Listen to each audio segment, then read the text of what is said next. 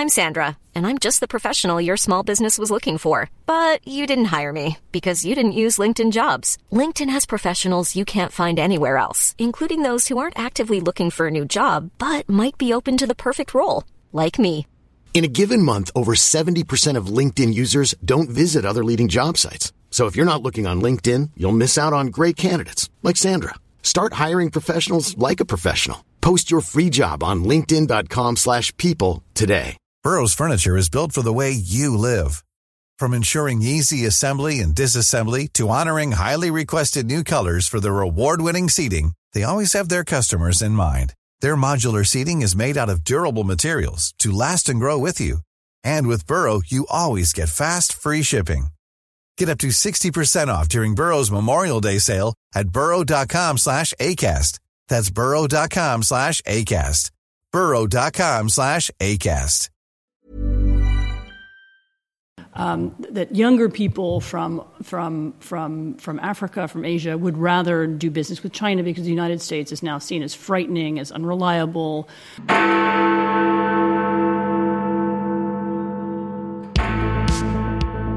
Welcome to Free Exchange. I'm John Ashmore, acting editor of CapEx. Our guest this week is the world-renowned historian and journalist Anne Applebaum. Anne is a regular columnist in the Washington Post, a visiting professor at the London School of Economics, and the author of a number of critically acclaimed books on the Soviet era, including Gulag, A History, which won a Pulitzer Prize in 2004. I started by asking her what impact the Trump presidency had had on the United States, and whether it would last beyond his time in office. So that's a hard question to answer because it has so many there's so many different ways in which America's standing has shifted depending on what part of the world you're in. I can start by saying I was last week at a meeting where there were a lot of people, quite prominent people from all over the world, but particularly from India, sort of South Asia, Africa, the developing world. And I was on a panel with a woman who was a quite well-known kind of democracy activist in Nigeria. And the topic was China. And the investment, we started talking about the investment that China is making in Africa. And she said something which is really quite shocking, which is that she said, I would rather have China investing in my country than the United States. You know, China is more reliable. I don't think they'll be demanding some kind of special political favors in exchange for investment. They're just interested in building things. And I'd rather have them than the Americans. I mean, this, if you take a step back, is quite shocking that a democracy activist, I'm not a corrupt businessman, that younger people from Africa, from Asia, would rather do business with China because the United States is now seen as frightening, as unreliable. John Bolton gave a speech some days ago where he talked about how we need to be using aid instrumentally and we only give aid to our friends and people who are helping us in particular ways. And so, this put off a lot of people in ways that we don't usually spend a lot of time thinking about.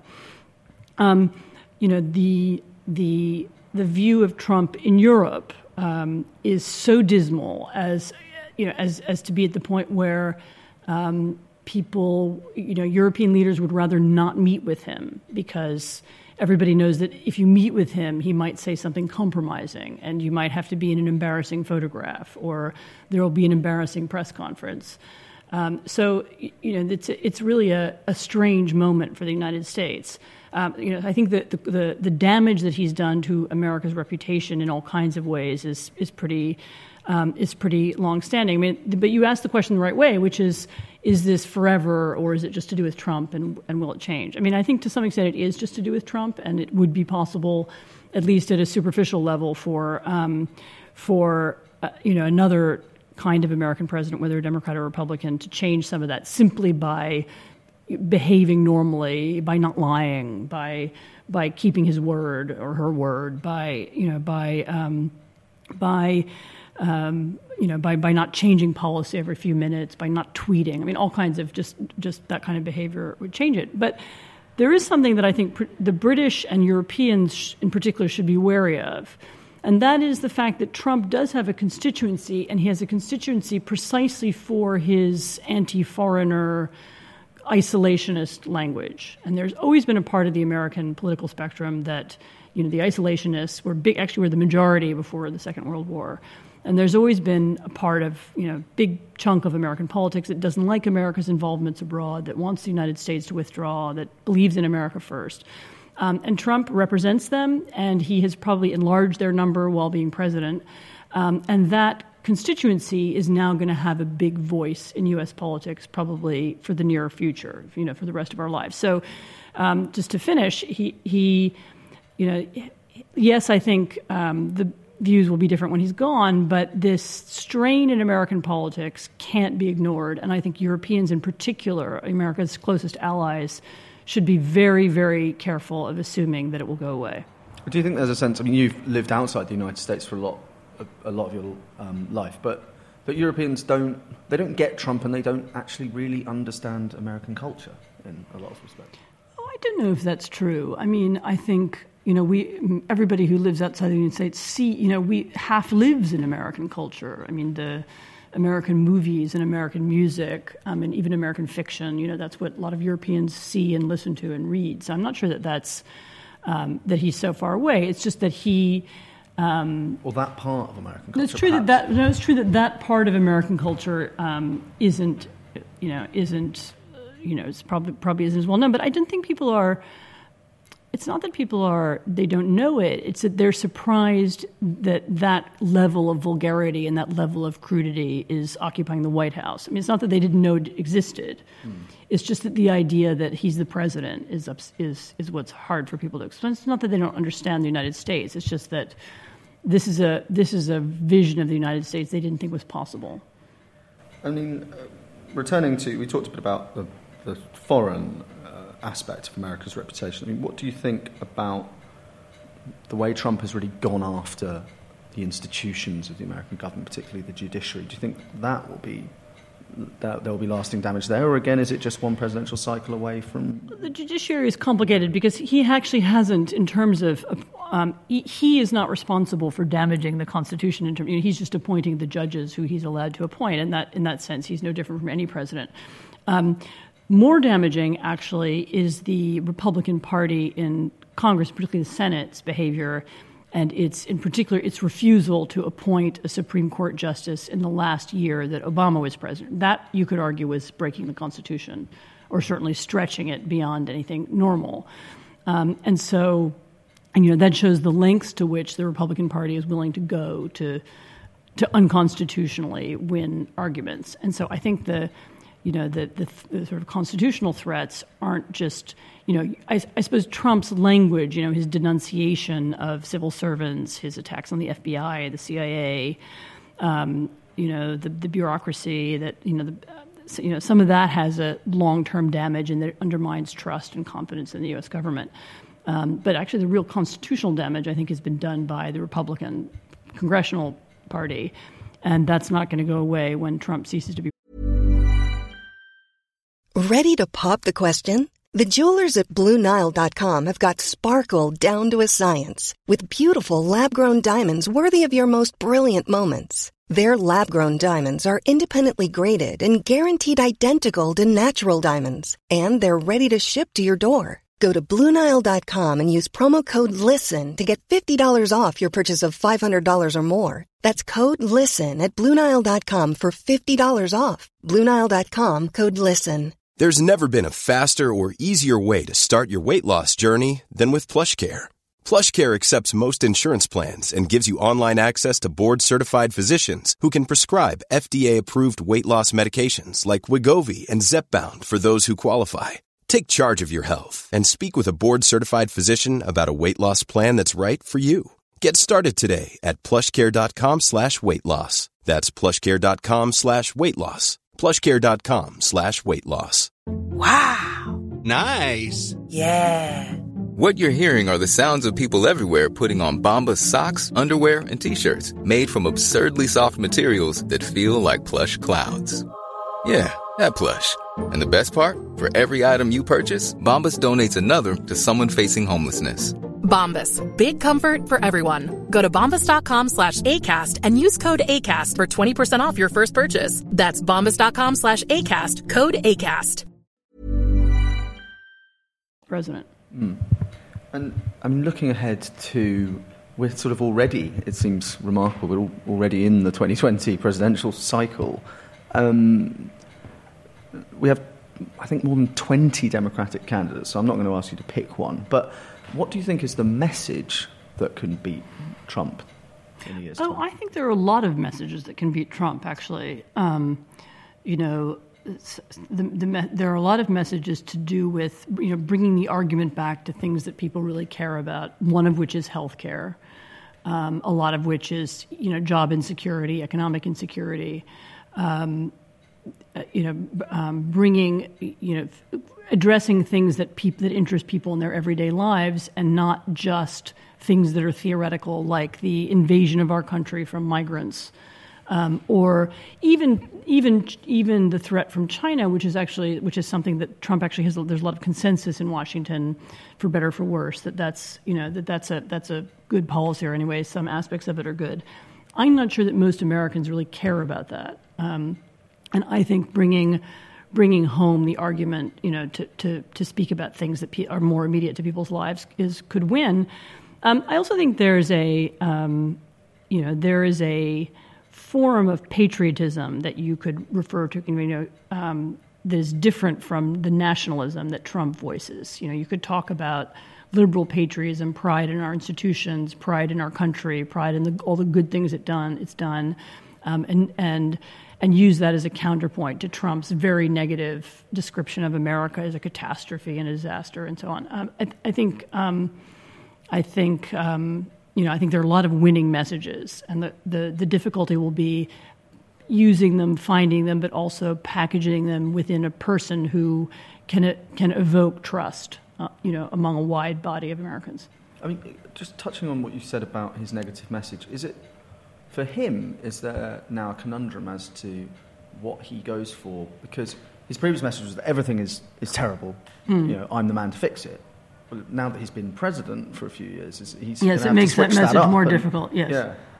No. He has to come up with a new message, and we had probably a taste of it during the midterms when he focused all of his attention on what was at that time actually an imaginary migrant caravan. He looks for outside threats, and he talks about those as a way of scaring people and using fear to motivate people. That. And in a way that should be, if not easy, but there is an obvious way to undermine that, which is to focus on hope and things that people feel positive and happy about, and re-evoking pride in the country for its achievements and for its diversity and for all the things that hold it together. I think somebody could certainly do that. And there's a lot of debate in the US now about. And in the UK as well, about sort of use of language, things like this. For example, you had Alexandria Ocasio-Cortez referring to concentration camps on the Mexican border. Given that your work in the past has touched on some of the most horrifying periods in history, do you occasionally look at today's climate and think, actually, there are bad things, but they're not as bad as... So this will sound perhaps surprising, but actually technically she's right, that concentration camps is a word that was invented long before the Nazis used it. Yeah. And it was, actually I happen to have written about this. It's even before the Boer War. Yes, the word actually comes from the Cuban Civil War, and all it meant was... camps where you keep people, whether they're partisans or, who are neither criminals nor prisoners of war, where you keep kind of family members or... So technically, actually, she's not misusing the word. But I take your point. There have been worse moments in history. The oddity about the current moment is that we do have a lot of language that kind of echoes or is reminiscent of both Nazi and Soviet times. And this "enemies of the people" is a Stalinist phrase. Trump has used it about journalists. Actually, the Daily Mail used it about British judges. These kind of Nazi Soviet era slogans are around, and some of the and some of the attitudes, some of the the ways in which we have political leaders who now seek to divide and polarize people. Create antagonism inside society, one group against the next group. That's not just By the way, not just the U.S. and the U.K. You see that in Poland. You see that in other places as well. So, and that's all kind of reminiscent of the 1930s. What we don't have is violence, which of course makes it profoundly different. I mean, there aren't black shirts or violent thugs on the street. And the violence, such as it is sort of verbal violence on social media, and there's sort of social media gang wars. But it obviously is not the same thing. So there is there are some echoes in the present, but it's all going to take different forms this time. So I'm always wary of drawing exact parallels. It's interesting to study the past, and it's important to study the past because some of the language, some of the tactics that we're seeing now are familiar from the past, and it's important to understand how those things ended. And to work against them, but it's also important to understand that the present, things are going to play out very differently in the 2000s. Yeah, I mean, you mentioned Poland there, and obviously it's a country very close to your heart. I lived there part of the time. Yeah. Yeah. So an understatement on my part there. I mean, how worried are Poles at the moment about both their own internal political strife and also external threats to the east? So it depends which Poles. But Poland is very, very profoundly divided into really warring camps. People who not only, do they disagree with one another, actually read different media. They don't agree on the facts of the day. They see the world in very different ways. So that's and that's, by the way, not that different from the United States, where you have Fox News watchers and CNN watchers. You have a little bit similar thing. And at least half the country is extremely worried by the government, by its attacks on the Polish constitution, this is something that's actually quite real, is the Polish government's attack on its judiciary, by the potential for future attacks on free media. There's already talk of so-called repolonization of the media, which would be nationalization, in fact, and on private business more generally. And so, yes, there is a lot of concern, and then there's a part of the country that is happy because it feels that it's benefiting from the government's social programs. I don't know the degree to which it's known, but the Polish government is nationalist in its language, but quite profoundly socialist in its economic policies, and has gone this enormous redistribution of sort of huge new. Poland had one of the lowest rates of social welfare in the EU. It's now, I think, the second highest. So it's gone. There's been this enormous kind of multiplication of benefits being distributed as a way it's a way for the ruling party to stay in power. This is not unfamiliar from Venezuela or Argentina. So part of the country for the moment is pleased with it, at least until the money runs out. Okay. And we talk sometimes about the build-up of NATO troops in Eastern Europe and the threat from Russia. I mean, how real do you think Russia's military threat is to countries such as Poland, Ukraine, obviously, yes, but Poland and the Baltic states, I think. Yes, you asked me about Russia, sorry. I have to be careful how I say this because everything can change very rapidly in Russia. I am not afraid right now of an imminent Russian military invasion of a European NATO country because I think right now the Russians think they can win, meaning they can achieve their goals being to break up the EU and to break up NATO. They think they can achieve their goals without invading anybody. And they are seeking to do this by promoting anti-European and anti-NATO political parties in Europe, by using social media disinformation campaigns, by using corruption to bend and shape the behavior of certain countries. So at this exact second, I'm not afraid of it. Although, by the way, I should say that one of the reasons I'm not afraid of it is that there has been in the last several years a buildup of U.S., UK, and actually broader European military presence in the Baltic states and in Poland, which I think has been really important and useful in demonstrating to the Russians that NATO expansion is real. In other words, we really have troops there and we care about it. So one of the reasons I'm not worried about the military is that I think the deterrent effect of British troops in Lithuania and American troops in Poland is real and is working. But I think the Russians also have a different strategy right now.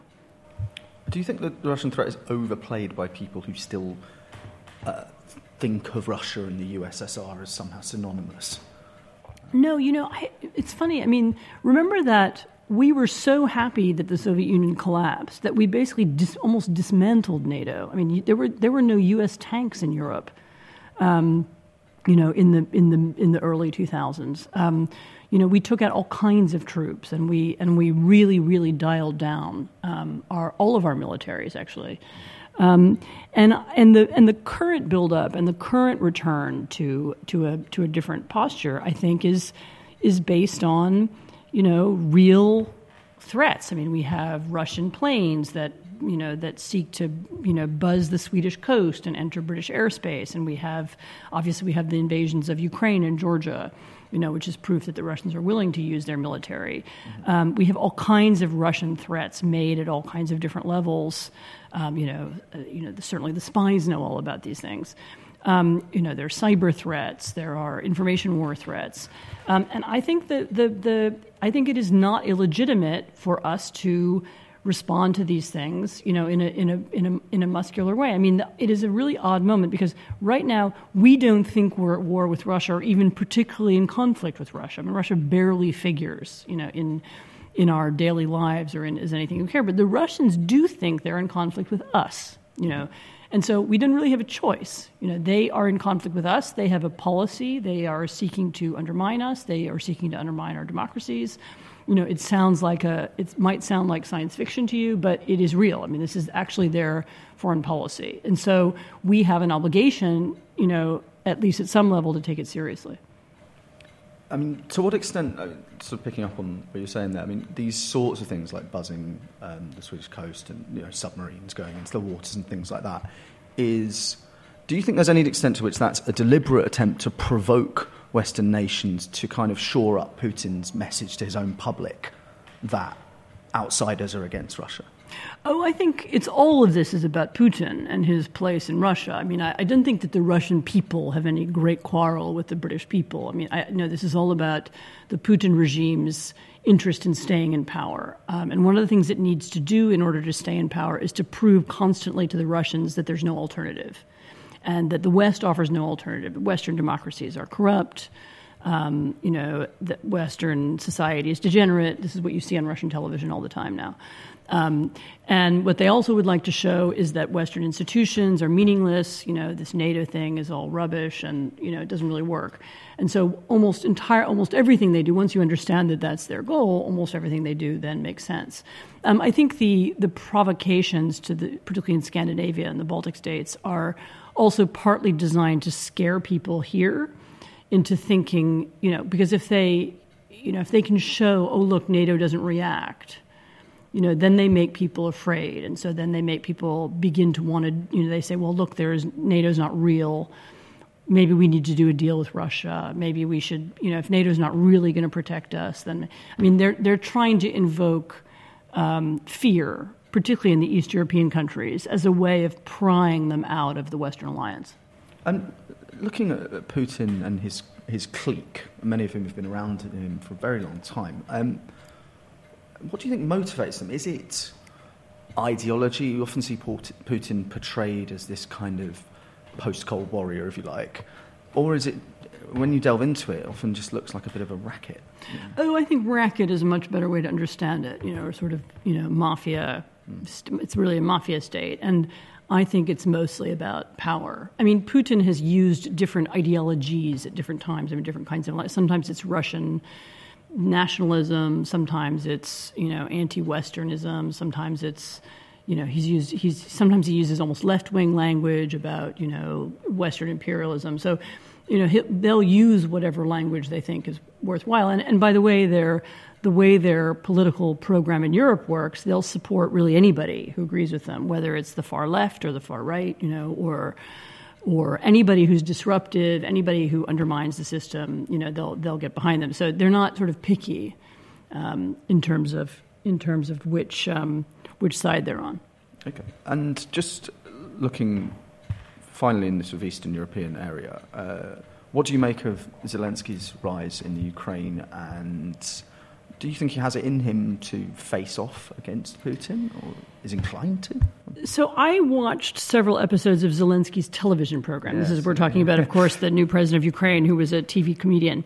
Here's the interesting thing about it. The values of the program, in other words, he plays this character. He's a history teacher who gets angry at the system and is recorded kind of swearing, ranting about corruption, and then he's accidentally elected president. And the whole program is all about ordinary Ukrainians fighting the elites, it's kind of, but not even, but it's actually gentler and funnier than that, and sort of how ordinary people should stand up for themselves and how our system is too rigid. So actually the values that he expressed in that program, if they're his real values, which of course we have no idea, are quite attractive and quite Western. In other words, it's a cry for the little man to be heard in an oligarchic system, and more power to be given to ordinary people. And he's been pretty clear, actually, since his election that he wants Ukraine to be, aligned somehow with the West. I mean, I don't know what specific arrangements are possible, but and that he sees himself as a leader of a Western country, and I think that and that actually I think is because that's now the majority view in Ukraine, very much the majority view. I think there's some reason to hope that it will stick. I think he does not use angry rhetoric about Russia, which his predecessor did. And he's talked about finding some solution for the conflict. I mean, it has to be said, I don't know what exactly that will be. But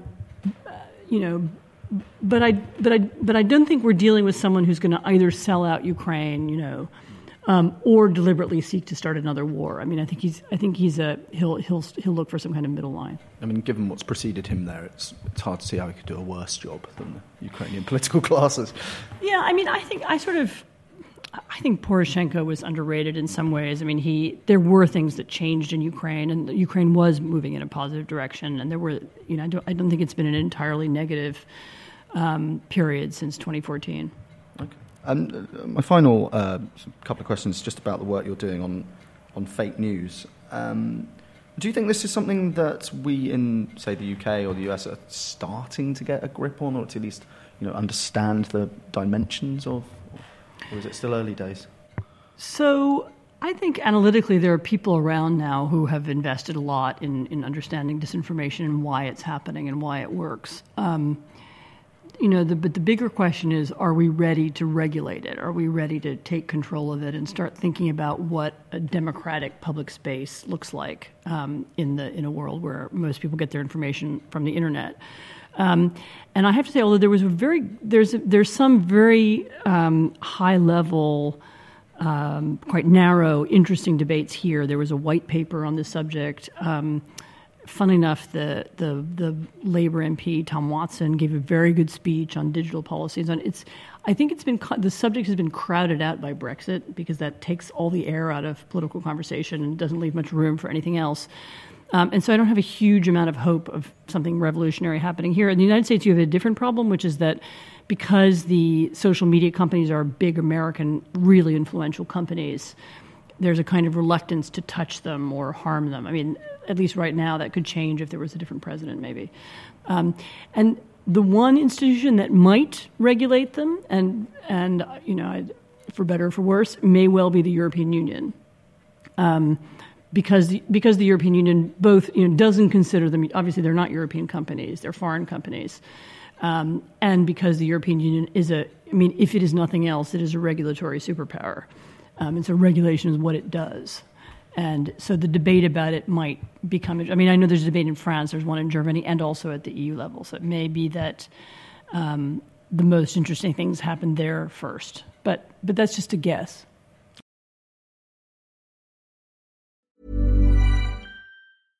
Flexibility is great. That's why there's yoga. Flexibility for your insurance coverage is great too. That's why there's United Healthcare Insurance Plans.